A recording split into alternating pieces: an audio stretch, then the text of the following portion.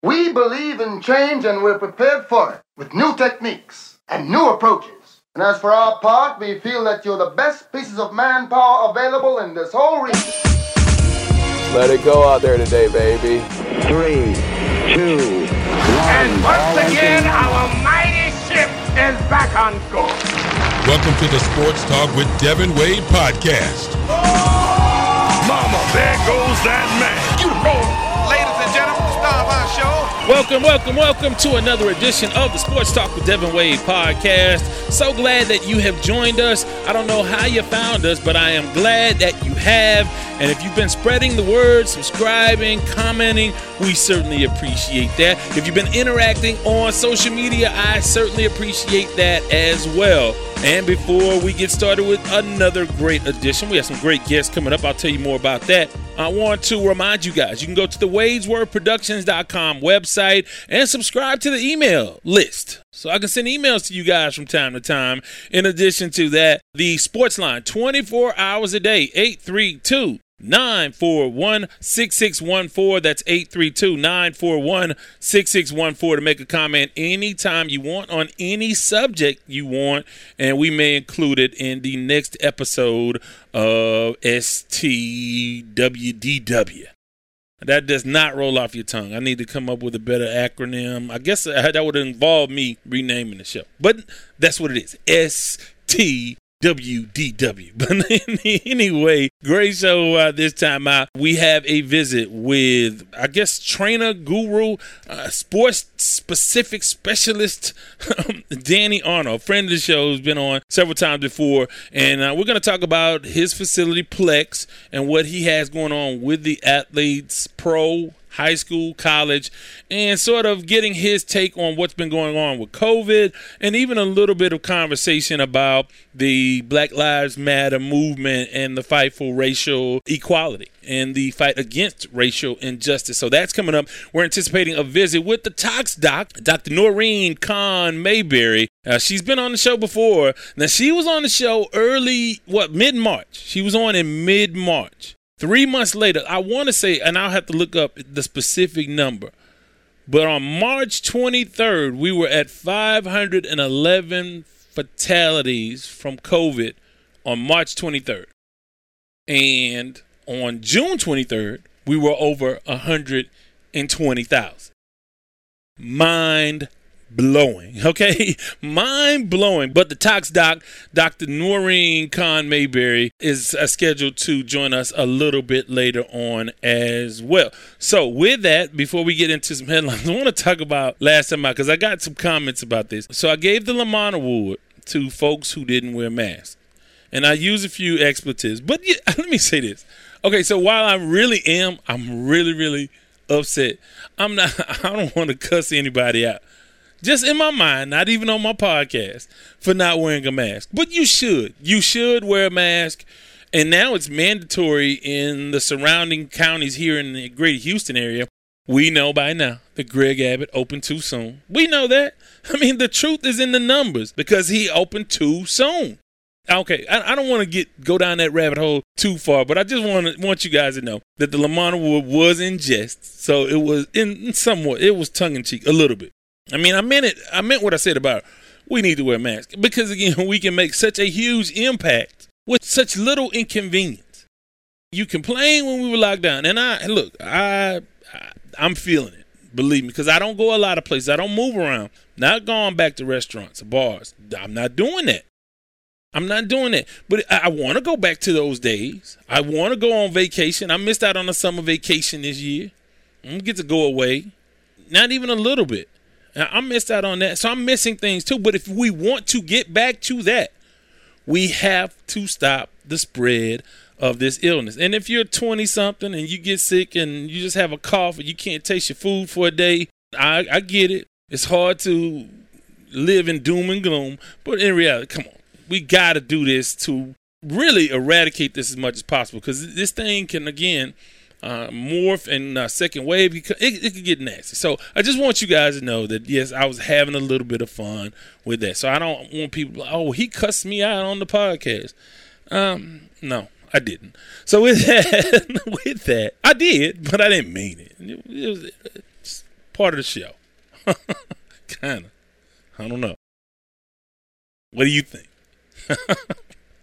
With that, it's time for headlines. In headlines, baseball is back. Baseball is back. Baseball is back.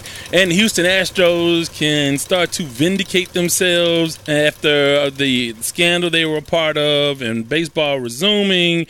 And even though we haven't seen the redacted portion of the league memo to the Yankees yet, we haven't seen that yet. And we know Boston only got a slap on the wrist. That means that we were the example, or the Houston Astros were the example for all the Major League Baseball. Still, they can try, if they go out and win this, well, I won't even say that. I was going to say if they go out and win the World Series, they're vindicated. But you really can't get a read one way or the other on what would have happened had they played 162 games. As it stands, 60 games. And if the Astros get off to a slow start, and, of course, you have McCullers coming back off of injury. You have Verlander coming off to a lesser injury, but a little elbow work done. And if those guys get off to a slow start, they may not make the playoffs. Does that mean, they only got there because they cheated? No. It's not an indication of anything. If the Dodgers don't win it, if the Yankees don't win it, if the Astros don't win it, it's not a real indication of how the arc of the season would have gone had you had 162 games. But it's back. Now, Jim Crane, the owner of the Houston Astros, says, hey, at some point we're anticipating fans in the building. You know, it's like, do you guys have the news? Like, do you read a news? Well, you probably don't read the newspaper. Do you not have the internet or CNN, MSNBC, or even Fox News? Did you not see what's going on? They're moving forward, and I get it. There are billions of dollars on the line for these leagues. But in reality, a lot of folks, especially here, Houston, Texas, and Florida, the new Arizona, new epicenters for the coronavirus. And so you can keep talking about moving forward, but more and more players are testing positive. Now, what does that mean? And again, there's so many questions to answer. And I know that MLB had like 100 pages of provisions. But what happens if a whole team can't play? What if you have to quarantine 15, 16 guys off of a roster? What happens if your entire bullpen tests positive? I'm not even talking about one player. And it's going to be really hard in baseball because they're going to play at home. They're going to travel. They're going to be on planes and hotels. They're going to be wide open. They're not in the bubble at all. And to think that we're going to have fans is just incredible to me because sports moves forward and nobody is really paying attention to the numbers. And the 121,000 folks are dead from this disease. And we get moving forward like we are not even processing this. I'm having a tough time understanding why and how. But at the same time, you want to return to some sort of normalcy. Herd immunity. That's not working. And that's the term you hear. Herd immunity. That's not working. But we'll see. We'll see. I'm glad to have baseball back. And when it gets back, and we'll see. It'll be great to have sports back, all sports back. NBA getting close. Guys are falling out of going to the bubble. So far, the biggest name, I think, has been Avery Bradley for the Lakers. He's one of those guys that's a solid contributor. He can have a night where he can bail you out. Or he can be that third guy or that fifth guy that comes up big and gives you just what you need to overcome in a series. He's not going because of concerns of his 6-year-old son who has respiratory illnesses, and he just does not want to be a part of. He don't want to be away from his son. He doesn't think his son could get cleared to come into the bubble. It's just too much going on, and he wants to see about his son. Also, Trevor Ariza is not going, and we talked about Bertans not going for the Bullets or the the Wizards. There's too much retro basketball. I blame that on that. Too much retro basketball. I went full-fledged Bullets on them. So we'll see if other guys do not show up, but we're getting closer, and we'll have to see what happens. And I think it's going to be a big, big deal when, and they anticipate a win, a player gets sick. Say if you're in the conference semifinal and LeBron gets sick, or Kawhi. However, because again, they're in a bubble, but the employees that service them are not. And we know that Florida is quickly becoming the epicenter of this disease, and they'll be in Orlando, Florida. So we'll have to see what happens. And, of course, the biggest story, sort of with ramifications not just on the sports page, Bubba Wallace, the FBI investigated the noose that was found. I touched on it last time out, but there was a noose found in his garage. He was notified. He didn't see the noose. He was notified by NASCAR after one of the guys in his crew discovered the noose and reported it. And they put out a statement. Everybody went crazy, and rightfully so. I've been beefing with people on Twitter about this.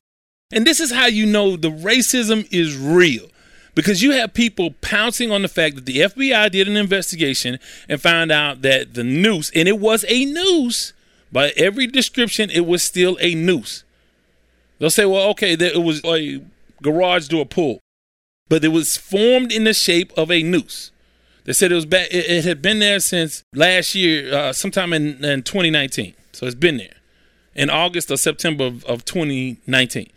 And so it wasn't a hate crime. He's not the victim of a hate crime. So instead of everybody rejoicing, you have those who I think are letting their racist, their Confederate undergarments show, because they're going in on him and NASCAR like, oh, it's a fraud. You see what they do? You see what they do? The political correctness of mass media, the left-wing media. Like, let's step back. Okay, did folks jump the gun? Because there were a lot of passionate statements. There were tears. There was a lot of emotion around this because no one wanted to see this.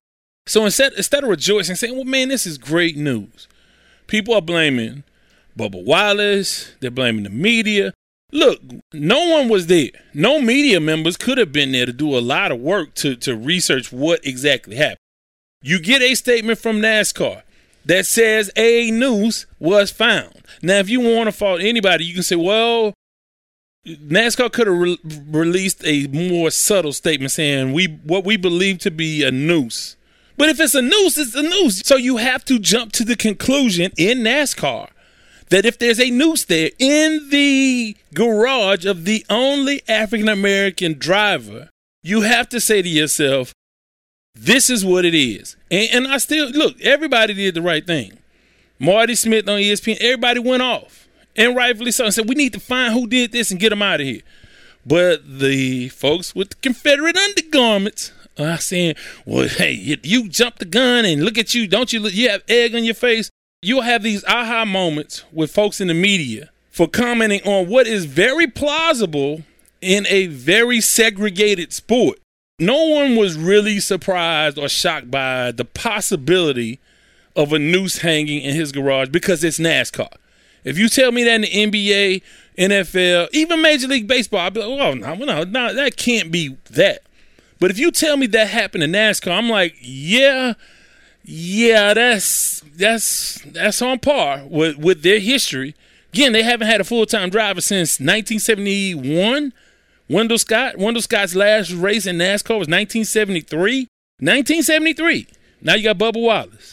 So it's not far-fetched. Where it is front page news for a sport where it is front page news that the Confederate flag can no longer fly at their events, we can't act like, why did we jump to conclusions about a noose? You can't do it. And if you do it, that means that your Confederate undies are showing, because you can't wait to pounce on this instead of celebrating the fact that, okay, we were wrong. There was no racist incident there. Let's not pretend that, we're in a racial society because of the media. No, these sorts of things happen. That's why the FBI came down and investigated. So I want to say to all of those people, keep that same energy for the person at 1600 Pennsylvania Avenue. If you want to do all that, you want to get on the fact checking, we can get on some damn fact checking. We can look into some things if you want to get into fact checking and truth telling. So there's that. Also, I was trying to talk about Richard Petty's car, and I said STD. It was STP. That was the product. So I don't know how I messed that one up. My bad. I get a mini Lamont Award for that. So with that, we are going to hear from our guy, Danny Arnold. Danny Arnold, I've been on for years, does a great job as a trainer, training pro athletes. They do physical therapy. He's cultivating young high school athletes. They're doing a lot of great work. And, man, this guy, I learned so much from this guy. I mean, now you can't tell by looking at me per se, but I've learned so much about how to work out, the most efficient workouts. I learned a lot from this guy, and I think a lot of pro athletes around the country and around the world have learned a lot from him. That's why they keep going to him. He is renowned, known all over the country by pro athletes everywhere in all sorts of sports for being the expert that he is. So in just a second, we'll hear a little bit from Danny Arnold. This is the Sports Talk with Devin Wade podcast on any platform in which you get your podcast. For more content, go to wadeswordproductions.com. As promised, I got Danny Arnold back again. We are so glad to have him. Danny, first and foremost, how are you and your family? How's everybody been making out during the course of coronavirus? Well, hey, thank you for having me again. I love coming on here. But to answer your question, yeah, everybody's doing really good. We've actually been very careful from day one when we started the business a long time ago in keeping things very clean and making sure that everything is, run properly. So for us, the transition hasn't been as difficult as I would assume for a lot of other people. But everybody's doing good. I have to say that, and I really appreciate you through all of the years. And I wasn't there at the very beginning, but really early on, I got to watch you grow and evolve and get bigger and better, and more people recognize you. And I'm really excited and happy for you, man, in the arc of your career and what you've been able to do. I remember you back at Texas Southern, so it's been that long ago. But you've always been just a good guy. And as you say that about your facility, one of the things that I've always noticed in retrospect, as we talk about it, everything has always been on point and clean at all your facilities. It hadn't been like the average kind of, how gyms can be, weights all over the place. You guys aren't like that. I mean, none of your facilities have ever been like that. You've always been super, super clean, even before the pandemic. No, we have. And, we always try to hold a higher standard. I mean, we're very fortunate that we work with so many professional athletes, but then also at the same time, because we work with physical therapy, now you got that medical presence in our facility. So your standard is going to be a lot higher. And that's actually where we've kind of butted heads sometimes with other gyms or other facilities because, we do it very different. And, you might call it conservative. I just call it professionalism. Over here, I don't care who you are, you can't take off your shirt. If you're dripping sweat all the time, we're going to be telling you, hey, man, you need to come over here and swap out shirts or something like that. You can't be walking around like that. And this is when I'm speaking to pros. And the ones that are a good fit here are going to respect that because they want that around themselves. The ones that aren't a good fit here would probably get upset about it. But like I said, if you look around, a lot of people have other things. They're very relaxed in other things. And, we're just not like that. We are trying to keep a professional environment because, hey, we are professionals and we are working with professionals. So we want to have that A-class type of facility for them. One of the things that happened when folks could no longer go to gyms and we had to quarantine is that you guys got on the cutting edge again, releasing videos and keeping people engaged physically even when they couldn't come to the facility. Talk a little bit about how you got going with that and some of the things that led into you guys doing that. Well, Evan, we already have so many obstacles and so many hurdles and then so many excuses on why we're not into fitness the way that we should be, that why we're not working out every day. I'm the same person that I'll tell you the same thing. Every single evening, I'll tell you, I'm too tired. I need to go home, spend more time with the family, or I'll justify it saying that I worked with the guys so much that I really don't need to work out for myself. So I'm even my own worst enemy when it comes down to finding an excuse to not work out. When this epidemic came about, I mean, you have legitimately given a reason to everybody to not be working out anymore. And that's something that we wanted to prevent. And so we came up with these, I thought they were great. And I think we've been, from the reviews, hearing nothing but great reviews on how good the workouts are. And we did it. We went online, offered them 100% free. There's no catch to it. And it's been perceived and accepted by many, many people throughout not only the country. Actually, we have a little group in Croatia that's actually been doing the workouts, and they've been sending us the reviews on it. And so every single day, pretty much, I started putting together videos that will put you through an hour workout that you can do at your own home. And you didn't need weights, you didn't need ropes, you didn't need bands or anything like that. You just needed some water jugs, maybe some tennis shoes to use as your cones, and we created these workouts, and they started doing extremely well, and it's gotten us a lot of attention. But at the same time, it's helped out a lot of people that wouldn't otherwise be working out when this epidemic's going through. Well, you guys open back up, and obviously folks have come flooding in. I've seen some of the media stuff out and about, so a lot of high-profile stories on you, and folks have been eager to go and work out. How's it been since everybody's been back? Have you been able to sort of social distance appropriately? How's any of those logistically? How's that going? Well, the way that we do our scheduling here, because nobody can just walk in and work out whenever they want to. We're obviously, everything's controlled. Everything's with a trainer or a therapist. With that being said, it allows us to control our schedule. So we have a set number of people that we allow in the facility. At the same time, we've been doing that forever. So we've always been able to control it. But it's just now we put even more attention. Rather than saying 15 or 20 people can come in at 1 hour, we say let's go to 10 or 12 people. And since we have a pretty large facility, now we go even further. When we're doing the drills, even though these two drills can take place next to each other, we say, hey, why don't we do the tire jumps over there? Why don't we do the quick feet over here? Why don't we do the band presses over here? So we purposely are able to separate. And so because of our program and because we're not a gym, meaning in the sense that we don't have memberships where people can walk in on their own, we're able to control the environment very well. And then also at the same time, continuously sanitizing all the equipment in between these sets and reps that the individuals are doing. Now, I know that you deal closely, obviously, with a lot of athletes on a lot of different levels. What kind of feedback have you gotten from the athletes? Are they concerned, or how concerned? Because I know younger folks, and especially guys and girls who are in great physical shape, they don't tend to worry about this as much. Do you have to find yourself talking to these folks and say, hey, it's still a virus out here? How do you handle it?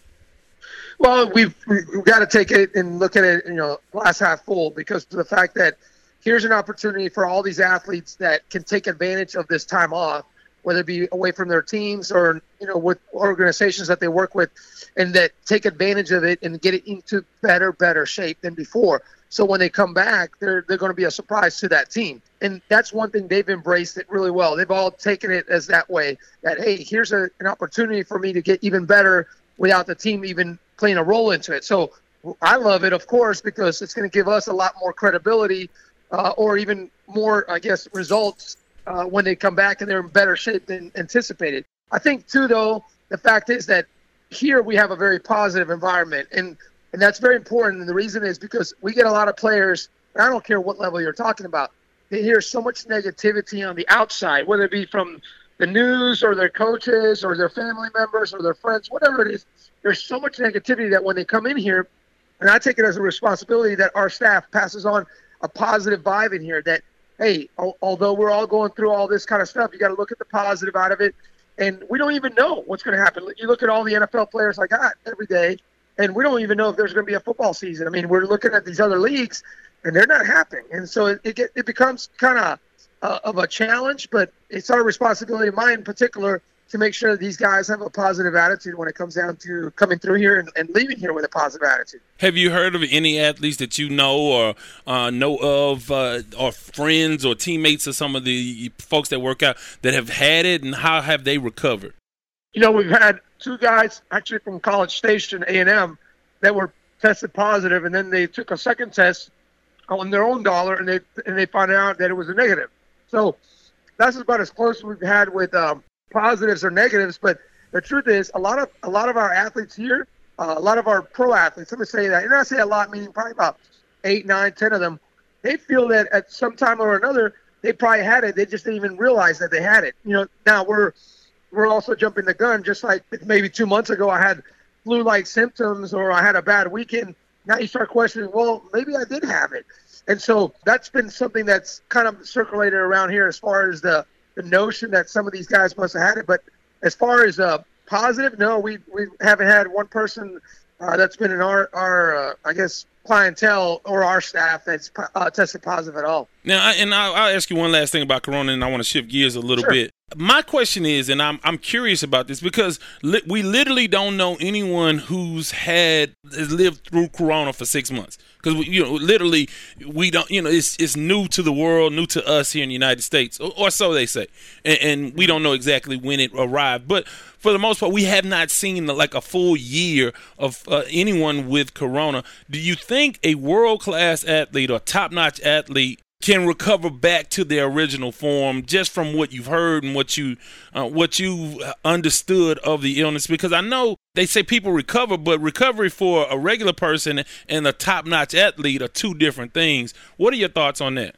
Well, I always believe that a lot of the factors and a lot of the things that take place in the human, as far as illnesses, are a lot of those are self-induced. I'm not painting it where that everything that happens to us is self-induced, but there is a lot of factors. And what I mean by that is if you have a strong immune system, if you're taking care of your diet and you're exercising regular, you're going to be able to withstand a lot of things that are out there. And again, I'm not in any way, shape, or form downplaying the coronavirus, but also at the same time, I am talking about little things from infections to common cold and flus, that if you have a strong immune system, then your defense system is going to be so much better than the average Joe or that person that has high cholesterol, is overweight, or whatever symptoms that they might have.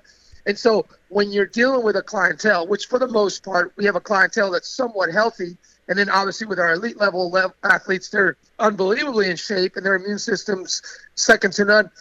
There is no lack of confidence here of anyone where that if they got it, that they're going to be, condemned to something very, very bad for the next few months or even later on. So to answer your question, yeah, anybody has not been as concerned as maybe someone that had high blood pressure or diabetic or something like that, because they all feel that their immune system is very strong and that they'll be able to rebound from whatever symptoms that they show or they receive from the coronavirus. Now, I want to shift gears here a little bit. Of course, that's not the only thing that's been going on in the world. Obviously, the calls to combat and fight racial injustice. You are Texas Southern grad. You're an HBCU guy. And, of course, you are immersed around people of various backgrounds, not the least of which are African Americans. What are you picking up from your athletes as it pertains to some of the things that are going on in the structural changes in how we operate? Because your facilities, you colorblind. No, everybody's in this thing together, and it's always been a welcoming environment for everybody. What are you hearing from your athletes about that? Are some of them more motivated to speak out, or do you have any of those kinds of conversations with the athletes? And to paint the picture to your listeners, like you said it, we're colorblind over here. And our facility, you come in one time and you got 90% blacks and you got a few whites. And then you come one time, you have Hispanics, and you'll have Asians, and my background, I'm a mutt. I'm a mix of everything. And then I went to TSU, and I was pretty much like the only white kid out of the 15,000 students when I was there. And so I've been fortunate, and I say very fortunate, to live in a lifestyle that didn't play a big role on me. In other words, we never looked at it as black kid, white kid, or brown kid, or whatever it is. And that's kind of something that we've carried on. And you can see it with our staff. I mean, our staff is, my goodness, we could have made the covers of a magazine with all the diversity that we have. And it wasn't done on purpose. It was just, that's how it is, because we never, looked at colors in a different manner. But to answer your question, I think, and here's the sad thing about it, none of them are shocked about it. This has been going on for as long as they've been alive. It's just that now finally someone is doing something about it, or the society is stepping up in a way that they should have stepped up in a long time ago. And I agree 100%. I mean, there's major problems in our society.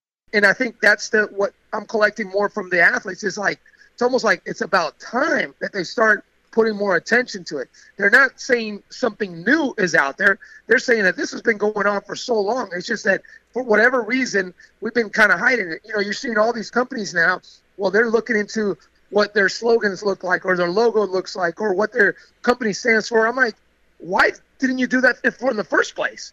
I mean, why was it ever a time where you could just, throw it under the rug? And it's kind of goes back to the coronavirus type thing we talked about. People are like, man, did you have to change everything you do at Plex? I'm like, no, we've been cleaning all the time. We've been having hand sanitizers all throughout the facility.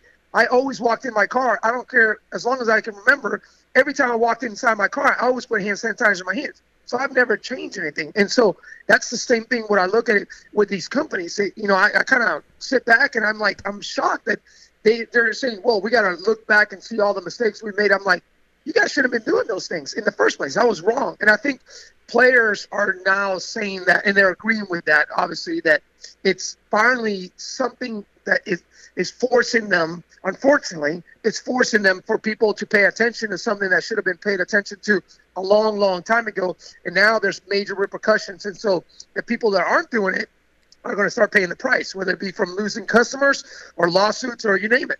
Right. Now, I want to ask you about what you guys have going on. Of course, last time you were on, you were about to go to the new facility. You have a new facility now.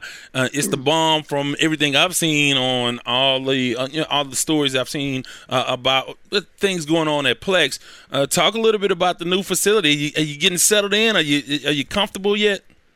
Well, we're still in the construction process, but we're in, of course, and we're very fortunate. I mean, days like today, we had tons of people here, and then we're staying dry where other people couldn't. But we're still in construction in the sense that the coronavirus kind of threw us a curveball where we were supposed to have an outdoor football field completed, and obviously we had to halt that. So we're just now slowly getting that back up. But we have a pretty large 20,000 square foot facility that allows us to do pretty much anything we want, no holding back. So it's been great. We're right off basically the freeway. We're off the Fort Bend Toll Road and the Beltway 8. So couldn't get any better as far as convenience for all the people. And again, when you have a large facility, you staff it with some good people, you're going to have some great results. So it's been very good. I saw. Now, one thing I have to knock you for. Now, when I was in high school, I went to Marian Christian, and our arch rivals were the straight Jesuit Jebbies. so I see a lot of Jebbies over there working out. How is it working with the high schoolers, man? I see those guys, man. They look really motivated. Aside from the fact the straight Jesuit, our arch rivals in high school, how's that working out for you? Well, to add to that, or I guess, I don't know if you knew this, but I went to St. Thomas for 2 years. Oh, okay. So I can't believe it. I'm working with all these straight Jesuit kids. So I call them the same way, Jebbies. But it's been great, and they did exactly that we talked about earlier. They turned a bad situation into a great situation.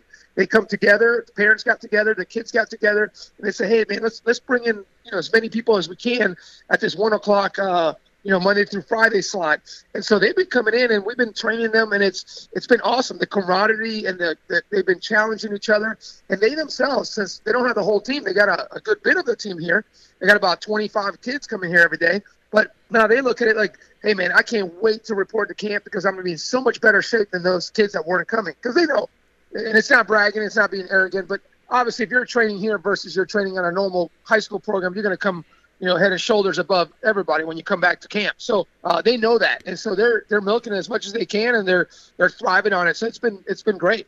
I had to tell you a straight Jesuit story off of the air. I have to share that with you a little bit later on. But, also you have a Hall of Famer, Bruce Matthews there. I saw Jeff Blake, former NFL quarterback, Cincinnati Bengal, East Carolina, I believe he went to college. Yeah, East Carolina. Yeah, I remember Jeff in college. He was doing his thing. How are those guys working out, and what does it mean to have guys who've had such storied NFL careers working with you guys at the facility? Well, it's great. As a coach or as a parent or as a teacher, your goal is to treat people in the manner that you want to be treated. And if you treat them in that way, in a good way, but you also educate them and motivate them, one day they're going to circle back and want to do something with you. And I think that's the things that are happening. Jeff Blake has been awesome. Now he's moved to Houston just to run the quarterback academy, inside of Plex. And so just like what we're doing with Bruce Matthews, now we're doing a technical side of quarterbacks as much as we are doing the offensive linemen,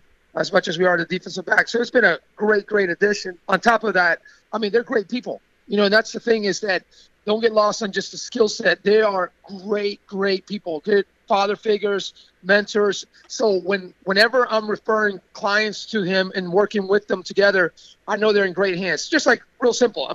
I want my son to work with him, and that I would never put my my son or my daughter unless they're working with the best. And that's in all aspects of life, not just the technical side, but also as a mentor and as a father and as a parent and as a teacher. And it's great been lining up with those kind of people. Hey, well, like I said, man, it's been great catching up with you again. How can folks reach out and get more information on Plex? Real simple. All of our social media platforms. It's Plex Athlete, or they can go to our website, plexathlete.com. Love for them to go in there. If you got any questions or anything, reach out to me, and I'd love to answer them for them. Now, I know you guys, you were getting really busy with volleyball. You still doing a lot of volleyball stuff?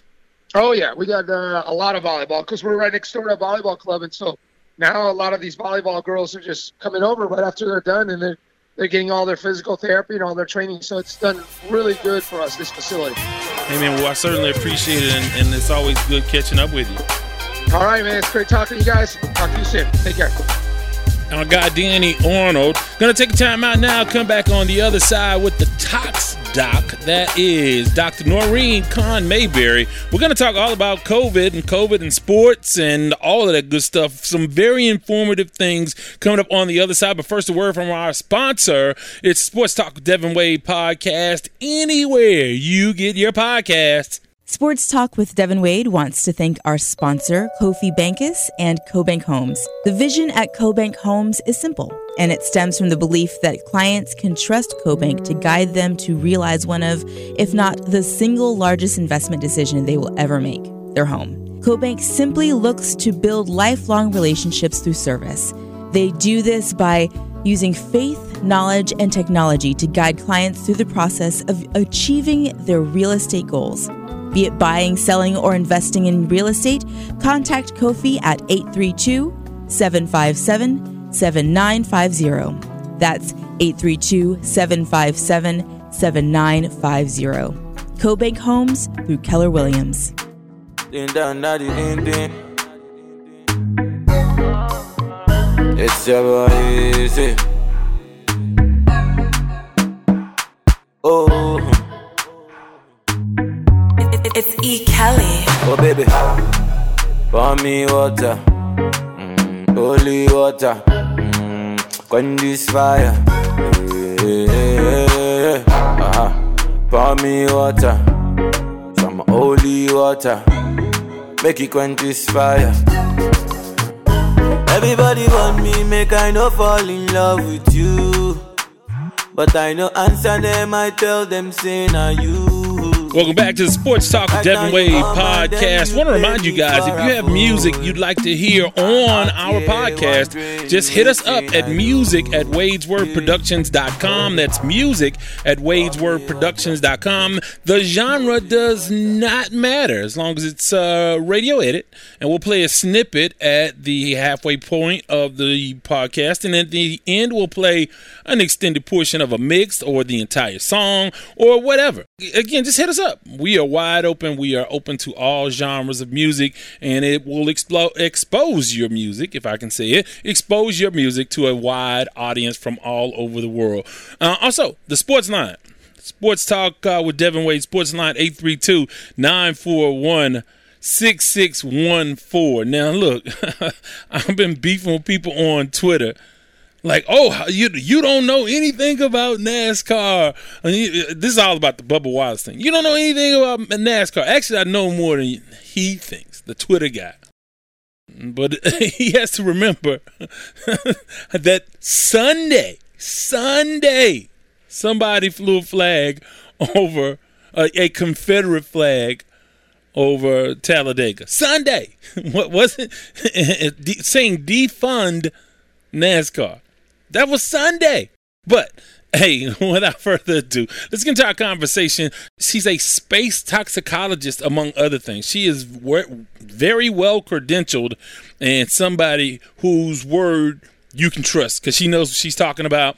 This is Dr. Noreen Khan Mayberry, the Tox Doc, on Sports Talk with Devin Wade podcast. As promised, Dr. Noreen Khan Mayberry, the Tox Doc, is with us again, and I wanted to get you on as a public service because I think that a lot of people, judging by the numbers alone, a lot of people think that we are over the coronavirus and COVID-19 is a thing of the past because it's summertime. And we visited in March. And let me give some background for the folks who are out there listening to know who you are. You are a toxicologist and a bioterrorism expert, among other things, and a space toxicologist as well. Right. I am a toxicologist with 4 specialties: environmental toxicology, space toxicology, food nutritional toxicology. I'm a medical science expert with a public health background in bioterrorism. That's good to know. That's a buzzword, bioterrorism. And we're going to shelve that one for a little bit later on in this conversation. But I want to start with, absolutely, we visited in March, and I looked at something, and the number of fatalities on March 23rd was 511 in the United States. Mm-hmm. June 23rd, 3 months later, it was over 121,000 deaths. So what have we learned since we first visited in mid-March about this virus that we didn't know as well in March? So there's a couple of really key important things that we've learned. Number one, we have learned that the heat is not slowing down this virus. The heat is not killing this virus. And as a matter of fact, the numbers that we're seeing in terms of the percentages of people that are getting COVID-19 is that we're seeing more people that need to be actually admitted to the hospital and more people that are needing to be admitted into ICU. Ideally, the majority of people who were to contract COVID-19 or the coronavirus, you would be able to recover at home, and a very small percentage would need to be hospitalized. And now when we look at states like Texas, we've got hospitals that are over capacity. We've got ICU that's over capacity and beds, so that we had to open up the Children's Hospital in Houston to receive adults because there were no more beds available. So that's one key thing to notice, that heat is not killing it. So the downturn that we thought we'd see in the summer, or the respite that we thought we'd have so that we could enjoy the summertime, we're definitely not seeing that. The other thing that is really, really key, and not enough people are talking about it, but now we know that once you have recovered from coronavirus and you have antibodies, your immunity may only last for 2 to 3 months. Wow. So unlike the flu, which is around a year, right? We're looking at 2 to 3 months of immunity? Right. And we're seeing patients, like there was one patient, she actually left the hospital 2 weeks later, was right back in the hospital with COVID-19. As a matter of fact, Dr. Fauci finally said it publicly, because we've been talking about this since April. We've been seeing different reporting from China and from other countries. Hey, looks like immunity is only lasting for 2 months, but there was another study that Nature published and that Science magazine published that showed, yes, immunity may only last for 2 to 3 months. Why have we not heard that more? Why? I mean, it seems like that would be front page news. Why have we not heard that more? I don't know. That we're hearing a lot from physicians, and that's wonderful because they're in the front line. They are dealing with patients directly. However, when you're talking about science and public health experts, a lot of them aren't getting as much airtime as you're seeing the same physicians every single day. You aren't seeing as many scientists. Sometimes you see, scientists that a company may have a relationship with, but that doesn't necessarily have the specialized expertise, or maybe they just aren't even keeping up with this information from whom sometimes things are suppressed.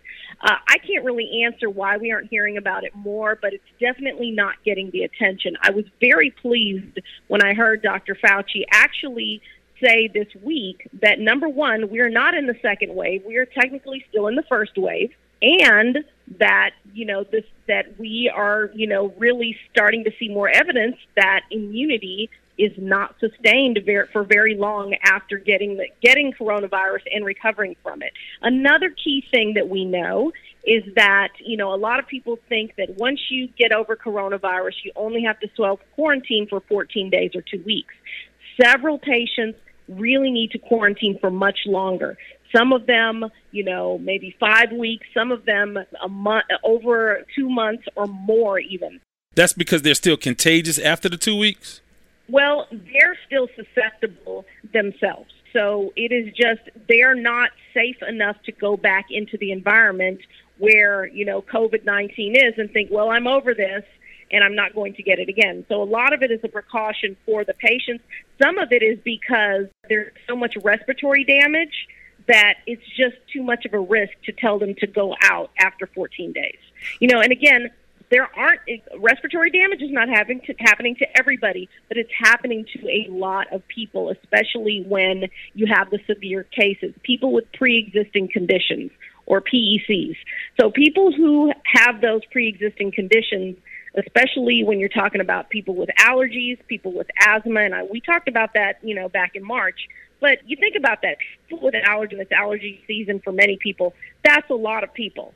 So if you're already suffering from that and you're already compromised because you may have various levels of severity in terms of how you respond to allergens, this is just not a time for you to be outdoors. So a lot of it has to do with the fact that you don't want a patient to get reinfected. But again, I want to make clear that the physicians that you're seeing, they are dealing with these patients up close and personal. And it's great that we hear from them. We need to hear those stories because the more we hear that, the more people you will see actually taking seriously in terms of getting a mask. Now, another thing I want to talk about in terms of wearing a mask. In the beginning, we were very low on PPE, and even I said, look, a dust mask is not going to stop you from getting coronavirus. A mask that you put on protects the other person. However, once we started talking about everybody wearing masks and protecting each other, yes, that's a great idea. The more that you put on those face masks, those droplets that you invariably transfer, from person to person, be it through talking, be it through any kind of, breathing and up-close contact, they're going to get trapped in that mask.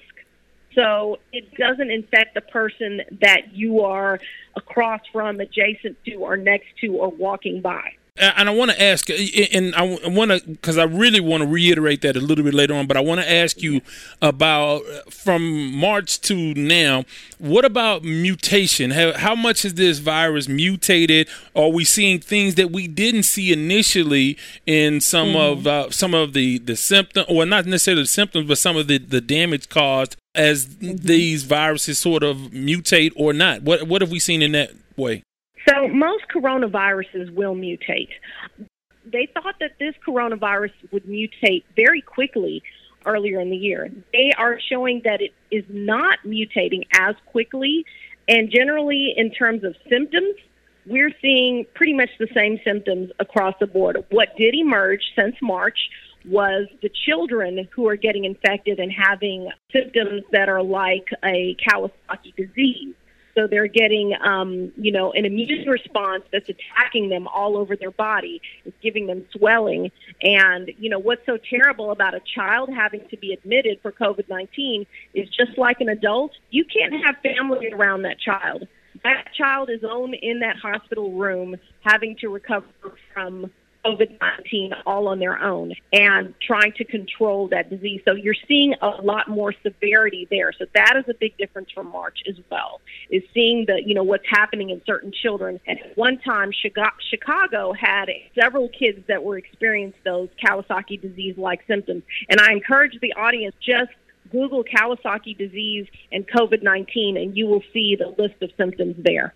So what do you think about, and again, this is not even a political thing, and answer it however you need to answer, but what do you think about just opening up schools, TEA with not mandating masks at this point? As a scientist, what do you, as a toxicologist, what do you say about that? So from a medical science standpoint, from a toxicologist standpoint, our first duty is to, look after the health of people. Make sure this is a public health emergency. Make sure that we are doing things to protect the health of the public.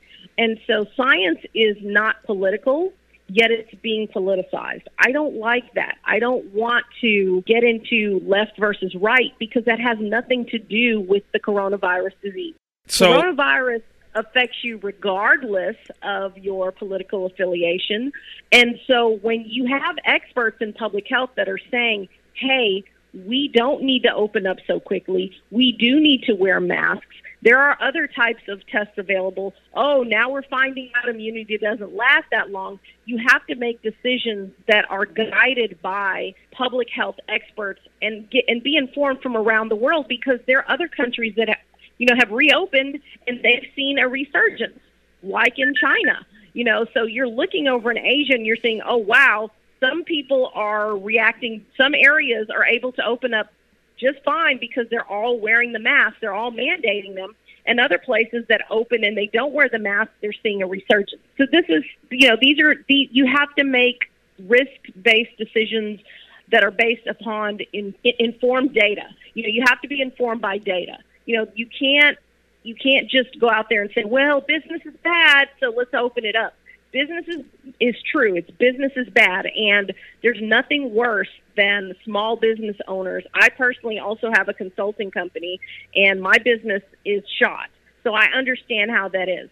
But at the same time, is it better to have a strong business or to lose a life?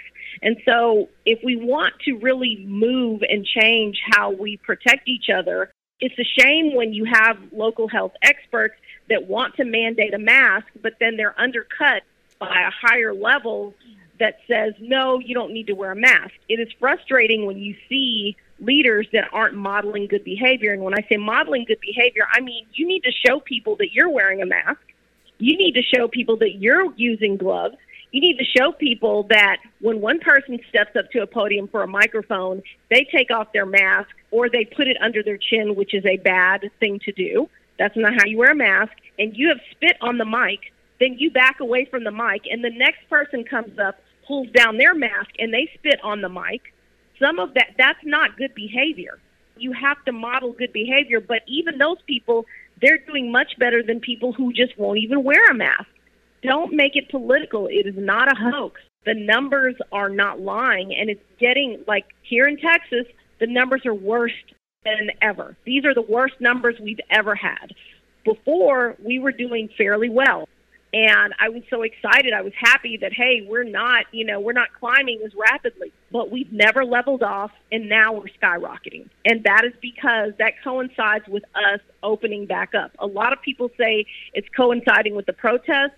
Actually, our testing is so slow, it really coincides with us opening back up. We don't even have, people don't even have the data, the full data yet for people who have, participated in peaceful assembly or protest. So all of that's coming too. So bottom line, school, you don't think we're ready in the fall, or just from your medical opinion, yeah. How can that happen? So I think that school opening up on time does not make me comfortable at all as a mom, but more so as, an expert. Because the thing is, if you're going to tell me that you're going to open a school and you're going to not mandate that the kids wear those face covers, that's just as bad. They're in an indoor enclosed environment. So when you have an indoor environment, yes, you have air exchanges from the air conditioner, but again, it's not like a moving breeze and wind that moves those germs out of the area quickly. You've got kids that are talking that are probably not going to respect that 6-foot distancing rule. And then, they run the risk of infecting each other. It's a myth out there that only the elderly are getting COVID-19 and coronavirus. Kids are getting it. We can point to in Fort Bend ISD right after these outdoor high school graduations that they had, where they were socially distanced 6 feet apart, a group of kids went to the beach, and 13 of them came back and tested positive for coronavirus. They just graduated, and then they graduated to coronavirus. I'm not making light of the situation, but you think an outdoor exposure isn't dangerous. Well, going to the beach evidently was dangerous for them. So think about that indoors. Now you've taken out the fact that you can actually move air much more quickly outside than you can indoors. And you've got several kids that are going to school and they're breathing on each other. Again, if you take the precautions of opening up schools, distancing those desks, because it's been done in other countries, look at what they've done, okay? Those kids have worn masks, really young kids. So open them up, make sure that there's a distance around them. They've even made like little makeshift wings for really tiny kids that are in kindergarten that keep them 6 feet apart. Look at what they're doing and then make that decision. But don't say we're going to open up the schools and we're not going to make the kids wear masks. We're not going to make them cover their mouths. The worst information that I'm seeing out there are people that are saying that you're breathing in your own carbon dioxide when you wear a mask, or you're going to get hypoxia when you wear a face cover. This is just untrue. People keep sending me these poorly written documents, and when I say poorly written, I mean it's terrible English, so you know it comes from someone who is not American. It comes from overseas, and it's written to try to scare people out of wearing masks, and it couples that, hey, take supplements instead, to say boost your immunity, don't wear a mask, masks are dangerous. And a lot of people in groups who are wary about wearing masks or who believe in just immunity is going to cure everything, they believe this and they transmit this data on. And people say, well, Dr. Noreen, why aren't you telling people this? I'm like, if you go to my page, you'll see what I've posted. But again, social media suppresses that because it's not profitable for me to give out free information unless I'm paying them to put that in people's timeline feeds. So a lot of that goes into why we don't see and we don't hear the best data and the best information. There are nefarious actors out there. Think about back in March when the whole, black people can't get coronavirus was going around. Right. In the conspiracy theory, it was bioterrorism on China's, and we're hearing that from political leaders. So. Right. And again, I got to stay away from politics, but yeah, calling it what we don't know that it actually is just not right. I mean, let's stick to the facts on what we know about this disease. And here's the other point. Once we do find out where coronavirus originated from, whether or not it was from bats that were infected in that, open air food market or not, the fact is our main priority right now is stopping deaths of people, stopping deaths of our American people. And now we're at 120,000. Another thing that we've learned is that it took us very little time to get to 100,000 cases. They're saying the next 100,000 deaths. They're saying the next 100,000 deaths is going to occur in America in less time than the first 100,000 deaths did. Unbelievable. I want to ask you about sports. And so one of the things that I've been asking myself and asking out loud for athletes, we see a number of athletes getting it. They're young. They're in the best shape of anyone in society. These are world-class athletes. And we always talk about recovery with, normal folks. But what does recovery look like for a world-class athlete? Are they really at risk for residual illness or lung damage, or by and large will most of them pretty much recover to be able to compete at the highest levels of their sports? You would hope so, but again, let's go back to what I just said about immunity only lasting a couple of months. So they're thinking, hey, if I already had it and I recovered, I'm out here, I'm practicing, I'm fine, I'm good, I'm immune, I have enough antibodies in my system.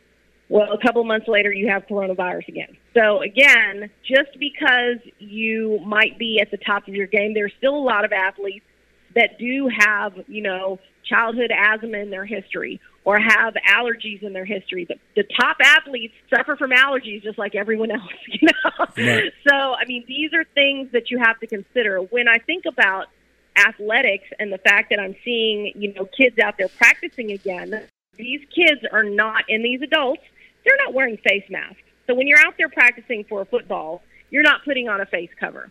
Yet when you start to exercise at a very high level, you breathe in, you respire at a much larger volume. So you're breathing a much larger volume of air, you're sweating, and you're transmitting droplets at a much higher rate. And then you come into close contact with each other through just regular drills. So transmission becomes higher, or the probability of transmission becomes higher, because you are transmitting droplets up close and personal at a much higher rate than even if I'm sitting and talking to you and you're sitting even less than 6 feet away from me. If you're sitting right next to me, it's still different as opposed to me, you and I, working on just running drills or when I tackle you or vice versa. We're up close, we're breathing on each other, we're sweating, we're respiring, we're breathing in large amounts of air. So if I'm breathing out contaminated air at a higher rate, you're breathing in that contaminated air at a higher rate. And yet and still, we've seen people have get-togethers of less than 10 people in their house, and 1 or 2 people end up testing positive for coronavirus, and one of them ends up in the hospital. So it all, everything just depends on the person. And then I think about, okay, well, golf, if a golfer is not out golfing the team, that's less risky, like a solo golfer, than if you are, playing a team sport like basketball. Basketball, again, is very up close and personal. A lot of sweating, a lot of heavy breathing, a lot of spitting and droplet exchange. Up close and personal. You can't play basketball with a face mask on. So it's unreasonable for me to say, oh yeah, the athletes need to wear face masks. Yeah, and it seems like it just seems like, I mean, the economics of it obviously are pushing things forward. The younger, I mean, you talk about NFL guys, they're grown men, they can make decisions on their own. I do worry more about high school kids, high school kids and middle school kids. I worry a lot more about. And even college. So what do you think we will see as it pertains to sports because it looks like they're proceeding. What do you think we'll see? Will we see massive outbreaks? Will we see what do you anticipate seeing once sports continue, especially football? Well, yeah, so the anticipation, because football practice has already started around here. It started a couple of weeks ago. I've seen it online. I would expect to see, outbreaks going up, outbreak numbers going up.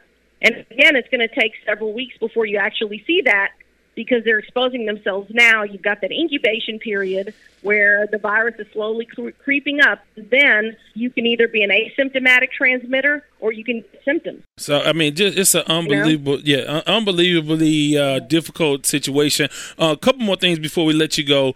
The African-American community, especially under 30, they're doing their thing. They're partying. What do you say to, because again, you see people congregating. All you got to do, ride up and down Emancipation or Alameda, and you know what I'm talking about. What do you say to all of the folks that are moving around and just not having much regard for this illness?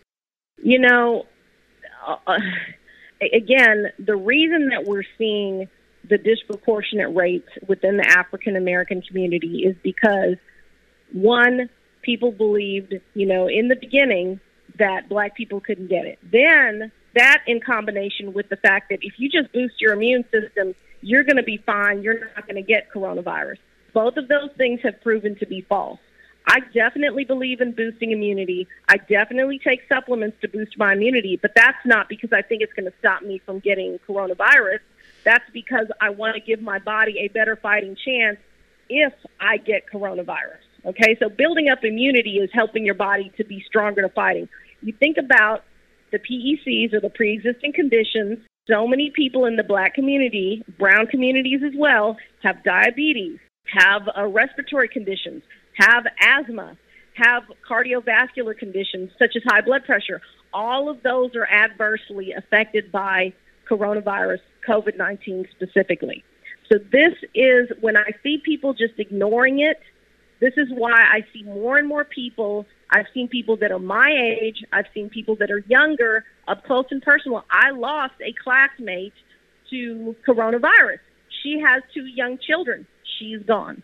She was way too young to die. And what really bothers me is when they make announcements, the people who died of coronavirus, this person was this age, they had a pre-existing condition. This person was this age, they had a pre-existing condition. A lot of us live just fine with pre-existing conditions. So I don't like discounting or saying, well, too bad for them. They had a pre-existing condition, so coronavirus got them. It's not going to get us. Again, you look at the number of people that have pre-existing conditions or who have decreased immunity from having cancer, from going through chemotherapy and radiation, from being on a biologic that artificially lowers your immune system. There's such a large percentage of that within minority communities, black, brown, and yellow, and white communities, that this is why you're seeing more and more people that have coronavirus. Again, I don't want to talk politics, but, when you see people that are going out and saying, I'm going to go inside a building and I'm going to gather with a bunch of people and I'm not going to wear a mask, and at the same time they're saying, yeah, we know some people that died of coronavirus, you just wonder why they're taking the risk. Why would you take that risk when you personally know people that have died? So it is unbelievable. And then I had people tell me in the beginning, why do you keep posting people that are dying and why are they all black? And I'm like, it's not my fault that they're all black, but in the very beginning, the first few weeks, we kept seeing black men in their 40s and 50s and 60s dying of coronavirus. Again, the older you get, you're more at risk, but the young people are getting it too. And young people can be at risk if they have pre-existing conditions, and a lot of young people do. When you're talking about football, we can talk about the fact that there's so many undetected cardiovascular conditions as well, which is why you've seen kids that just drop dead during practice and not even know that they had an enlarged heart, that they had an irregular heartbeat, that they had some type of cardiovascular condition. This happens because of the environmental factors that people are exposed to on a routine basis pre-COVID. So all of that puts you at a higher risk. So when you take these chances, I can't explain it to you. The statement that we're going to die of something, it doesn't really make logical sense because your family members are left with the aftermath. And when you have people that have young children and now those children don't have a parent or maybe both to guide them, I'm talking to people every day that say 3 people in my family now have coronavirus. We're watching the little one because the kid has it too. Right. Grandfather, uncle, and nephew all have it. It's just not worth it. And I know people are saying that they're going to chance it, and I can't stop them from chancing it. I just wish that if they were going out, that they would keep they would wash their hands first. They would make sure they wore a face mask, not under the chin, over the nose and the mouth. You have to cover the nose and the mouth. And that, when you come inside, wipe your face and skin off because everything that's in the air lands on your skin, lands on your clothes, lands on your shoes. Take that mess off, put it in a separate bag or a separate container that you can close the lid on and isolate that stuff until you can wash it. Stop tracking that stuff into your living space and cross-contaminating your home or people that live with you. Last question I have for you before we let you get out of here. A partner of mine, one of my good friends, he has no other choice for business reasons. He has to get on a plane. What do you what I tell my boy about that? Because he's really he doesn't want to do it, and he's concerned. What do you tell folks who have to fly? So when I flew, when coronavirus first started, mid-March, I brought the Clorox wipes. I wiped all the surfaces down, top of the tray, bottom of the tray, side, all the seats, everything. The first time I did it, I also kept a Ziploc bag to put my contaminated wipe in. By the time I was flying back from that same trip, the flight attendants were going around and saying, if anybody with wipes, we're going to collect your wipes. Very good. They tout their HEPA filtration system, which is high-efficiency particle removal system. That stuff does not trap viruses, so it doesn't trap coronaviruses. You're in an enclosed environment. The longer the flight, the worse the air quality is going to be. So shorter flights are better, but if it's longer, keep the face mask on at all times. If you can cover your hair, cover your hair. Because, again, your hair is going to be carrying, all of the droplets that are in there, too. If someone is sneezing and they're not wearing a mask, again, that can go 10, 25 feet within the plane, aerosolize, and just go around. So hopefully they're making sure everybody is wearing these face masks. That's all you can do. And then, like I said, as soon as you get where you're going, take off the clothes, take off everything, try to spray them down. If you can find a personal size Lysol or some type of disinfectant, disinfect everything immediately. Bag stuff separately from your clean clothes. You definitely want to do that. If you can use luggage that isn't porous, not made of cloth, the hard stuff, that's even better because that protects your contents inside and it's easy to wipe down and decontaminate. Now, how can folks reach out and catch up with you on social media, on your website, all of that information? Because I'm sure that, we can't even broach all of the questions people have, but if they want to ask questions or just get information, how can they reach out to you? So you can follow me on Twitter and on Instagram at Dr. Noreen. That is DrNoreen. At Facebook, my page is at Dr. Spelled Out, so facebook.com/Dr. Spell Out, Dr. DoctorNoreen. You will see me with the lab coat on, and you'll know that's the right page. And you can send me an email, info@Dr. Noreen with Dr. Spelled Out. That is also my website. Definitely like my page on Facebook. That's where I put the most content out. And if you want me to answer a question in a video, I will answer a question in a video. I cannot get to everything, but I get to those pressing issues. And sometimes, unfortunately, on social media, like I said, if you're not paying to put your content in people's feeds, even if you like my page, make sure you visit, because people are asking me stuff about how to properly wear a mask, not knowing that I've posted that 2 or 3 times already. Right. Well, you're doing a great public service by talking to us now. And again, I hope you feel appreciated, because what you're doing is really important. Because again, this thing the politics are really kind of clouding everybody's judgment. The economics of everything are clouding judgment. And it's good to hear from someone who is just a medical expert. They don't have an agenda one way or the other, just based on statistical information and the information from what you guys have seen already. So I certainly appreciate it, and I'm sure on behalf of all the folks that listen, they appreciate this information as well. Thank you, Devin. I love you, love all of you, out there in the world, because we all just need to be staying safe, and follow me, reach out. I'm here for you guys. And I appreciate this opportunity. I'm honored, able to help whenever I can. Maybe the next time we talk, it'll be because we've overcome COVID, and we found a vaccine. What? Real quick, and I didn't think to ask this earlier. What do you think the timetable is for a vaccine at this point? Now, we're 90 days away from where we talked before. What do you? I know. The good thing about this is that there's a race for a vaccine, and there's several people looking for it, and that may mean that some of the lags or delays that are normally in place for normal vaccine development may be bypassed. Those things are also scaring people.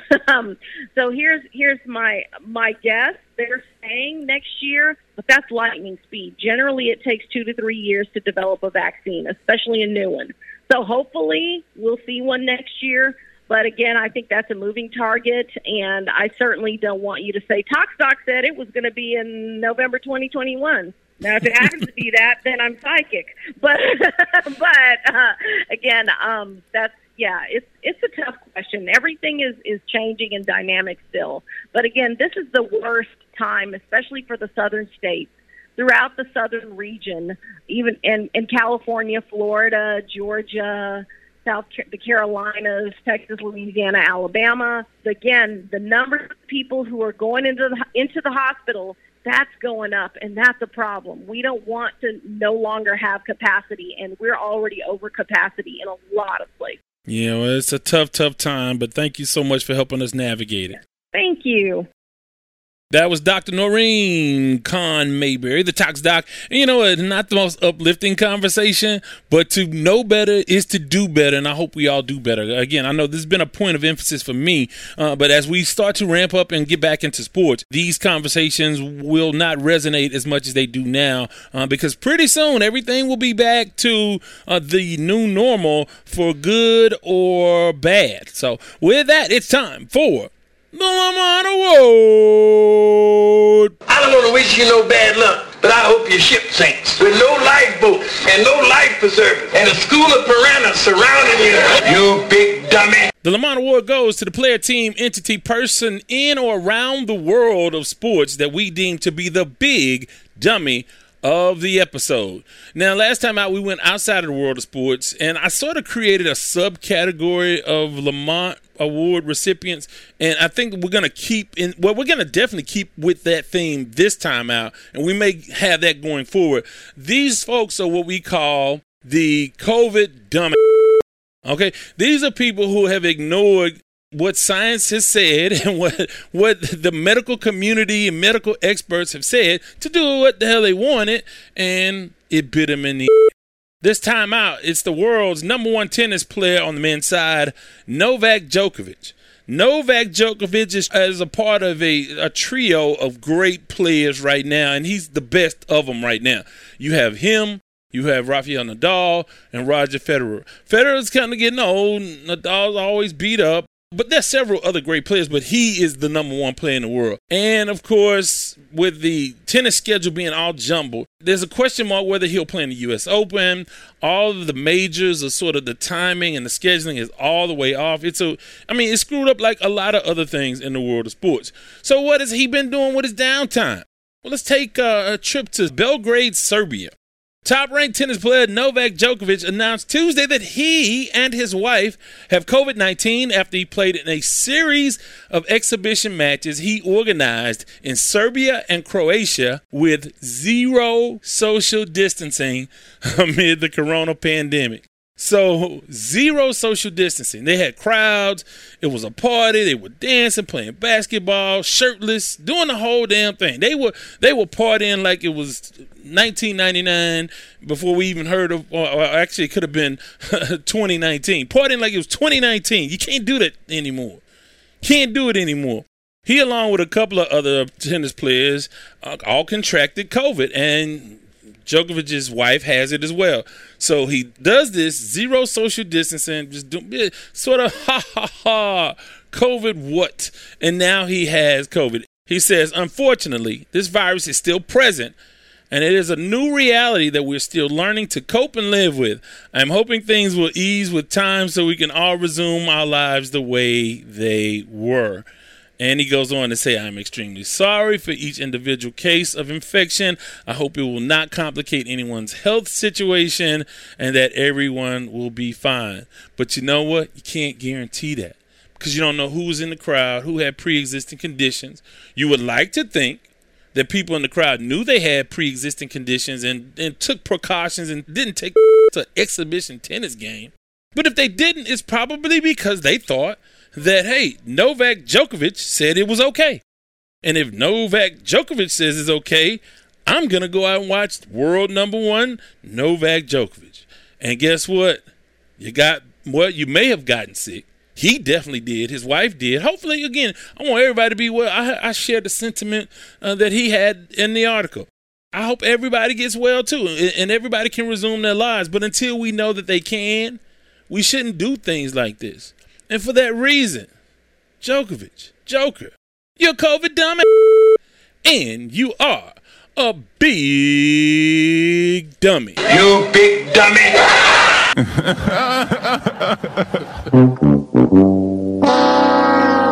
Well, that'll put a great big bow on this one, but before I let go,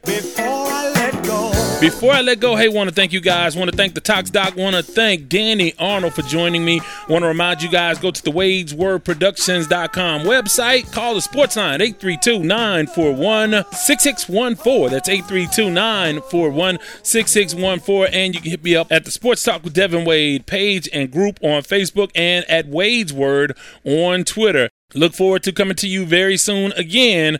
But until next time, remember these 4 things. Number 1, I don't do no favors after 6 o'clock in the evening. 2, I ain't got no money. 3, I'm not harboring any fugitives from justice. And 4, bye. This has been the Sports Talk with Devin Wade podcast. Remember, you can follow him on Twitter at Wade's Word. Thank you for listening.